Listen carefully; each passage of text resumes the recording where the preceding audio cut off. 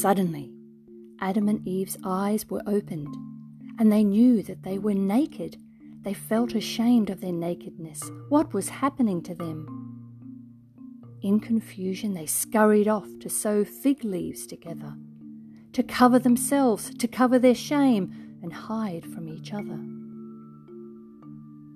Fear had entered their world. They were now afraid of each other. They felt the need to protect themselves from each other and from their world. The action they had taken had been so simple for them, but now it seemed impossible to undo what they had done.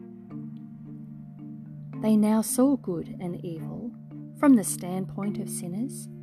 They began to see things which formerly they had not ever noticed. They were conscious of and understood their tragic situation, from which they need rescuing, but who would be their saviour? They knew how far they had fallen from the very good state of being that God had created in them, but they couldn't change a thing. In one sense, Satan's words came true. Their eyes were opened, and now they knew both good and evil, but not the same way that God knows good and evil. They realized that they had made a terrible mistake. The knowledge of evil had filled them with a horrible sense of guilt. Their disobedience did open their eyes, and yes, they could see evil, but in seeing evil they became blind to God's love and truth. The knowledge which they gained caused them to judge from a false perspective. They now knew that to disobey God was sinful and not good for them. In their frantic effort to clothe themselves, to cover their nakedness, they didn't think to ask God to forgive them and advise on what to do next.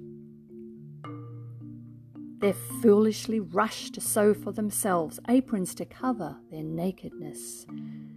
They remembered that God had commanded them to multiply and fill the earth. They realized their disobedience had corrupted the human race. Their children would inherit their seed of rebellion. Their guilt centered on their sexual parts. Frantic, they desperately hid them. They had indeed gained new knowledge, but the knowledge wasn't good for them. They saw how foolish they had been to eat the delicious forbidden fruit. They now had wisdom that eating the fruit was not in their best interests.